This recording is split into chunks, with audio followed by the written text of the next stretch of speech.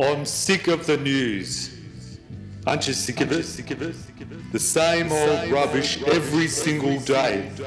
Guerrilla attacks in Warrnambool.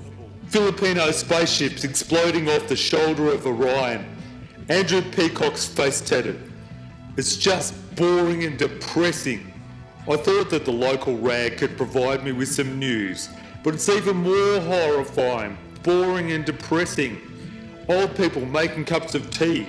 The Lions Club standing around staring at blank wallpaper. It's so boring I'd rather shoot myself in the arse with a flamethrower. In the sea world of unemployment that citizens of the nocturnal village swim in, there's always news. So one day a deadbeat tribal council held in the backyard / secret forest / oil can desert, we decided to start broadcasting our own news, telling it in our style. High on air regard, the ideas flowed like rapid diarrhea. We would put together our news broadcast in the process of destroying the commercial news channels and finally giving those nerds at Channel 2 what they'd been deserving since they put Bob Beatty Hot Rod through its own personal Hiroshima. Yeah, we slugs of suburban sloth would produce our own outstanding news broadcast fronted by yours truly, the great white Hulk Labrador of newsroom respectability. It would be the biggest news story since David and Mabel were kidnapped from Saba, or since Franco Cozzo won the lottery and discovered his winning ticket in Myer at Doncaster, and then he threw it up, and rumour has it that it landed down deep into the ground, into a crack on the floor, and he was upset by it, and he was really pissed off, and he threw an ice cream, he had an ice cream, and chucked it in a woman's face who was working there. No, it didn't really. I just love making up cool jokes sometimes. So we had one massive problem beside our incredible apathy. We had no broadcast facilities. So after 5 hours of planning armed raids upon some Channel 10 in Nunawading's facilities, we settled for a cheaper and possibly more effective solution: Saltman's magnificent lungs. That's right. If you're going to make a difference in this world, it's going to cost. And boy did it hurt hauling ourselves out of bed at 3 p.m. in the afternoon, dragging a desk we found on hard rubbish and placing it just behind the bluestones where we were ready to broadcast. With the day's news before me, I sat down and prepared to broadcast my first bulletin. This would be no electronic charade. My broadcast would be only limited by the booming range of my own voice. As stunned bogans, startled shoppers turned around, I yelled at the top of my voice, "Welcome to the Nocturnal Village! In today's headline story, Bob Bailey, after 6 years of effort, is free of head lice. In other news, it was a pigger got their face punched right in. And Mr. Harkness is physically assassinated for his regime of lies. The inventor works hard on the metallic buttock after his own backside is ripped apart by a piece of infused methane death blow. Read all about it." As the crowd began to mill around and stare, I began to understand what it is to be a television man. I was becoming celebrity within nanoseconds. The crowd's mouths dropped open as I screamed through the most important stories, breaking in the box-sealed, drug-infested, unemployment land of Narnia. Within minutes, I was obviously gaining the attention of local newsman and Whitehorse FM DJ Frank the Cravat. He was speaking to some other mutant idiot in a suit and nodding in obvious agreement at my undeniable talents. I could hear them saying that in low voices, conspiratorial whispers, if this guy can produce such a top-notch news broadcast with the power of that voice, What will happen when we hook him up to the electronic communication? Well, everybody just imagined it in their head.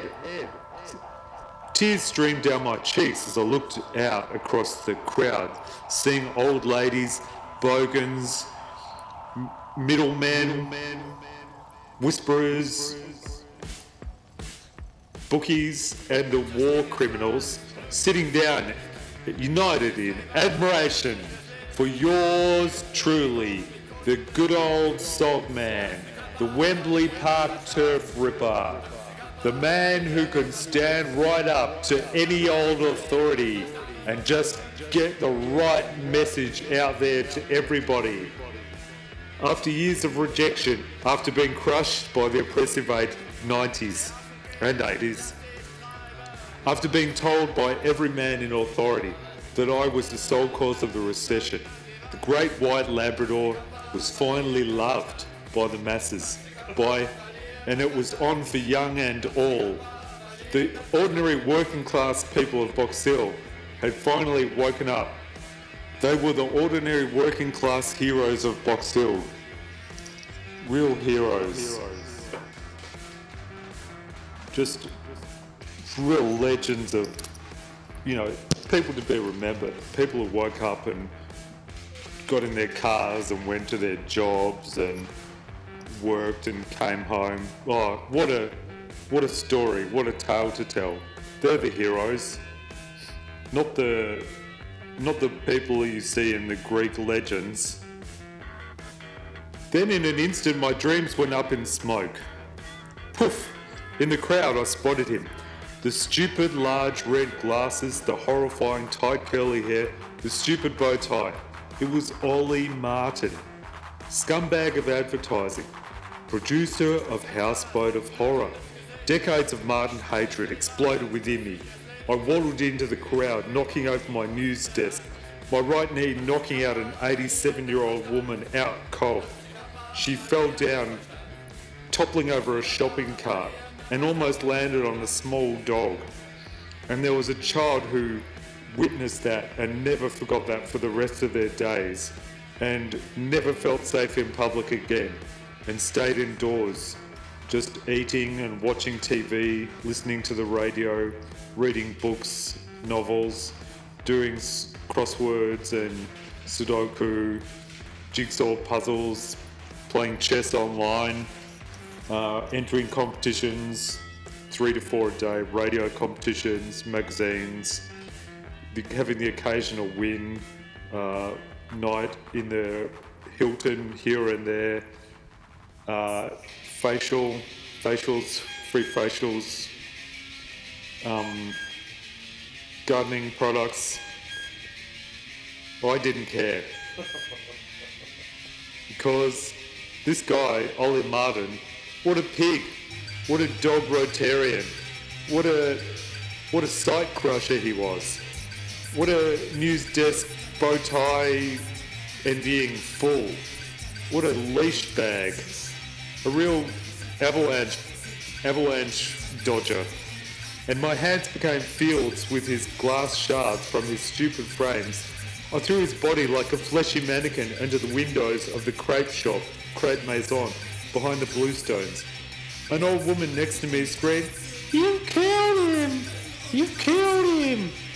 And I, like that sexy Soviet hunk in Rocky 3, said coldly, "If he dies, he dies."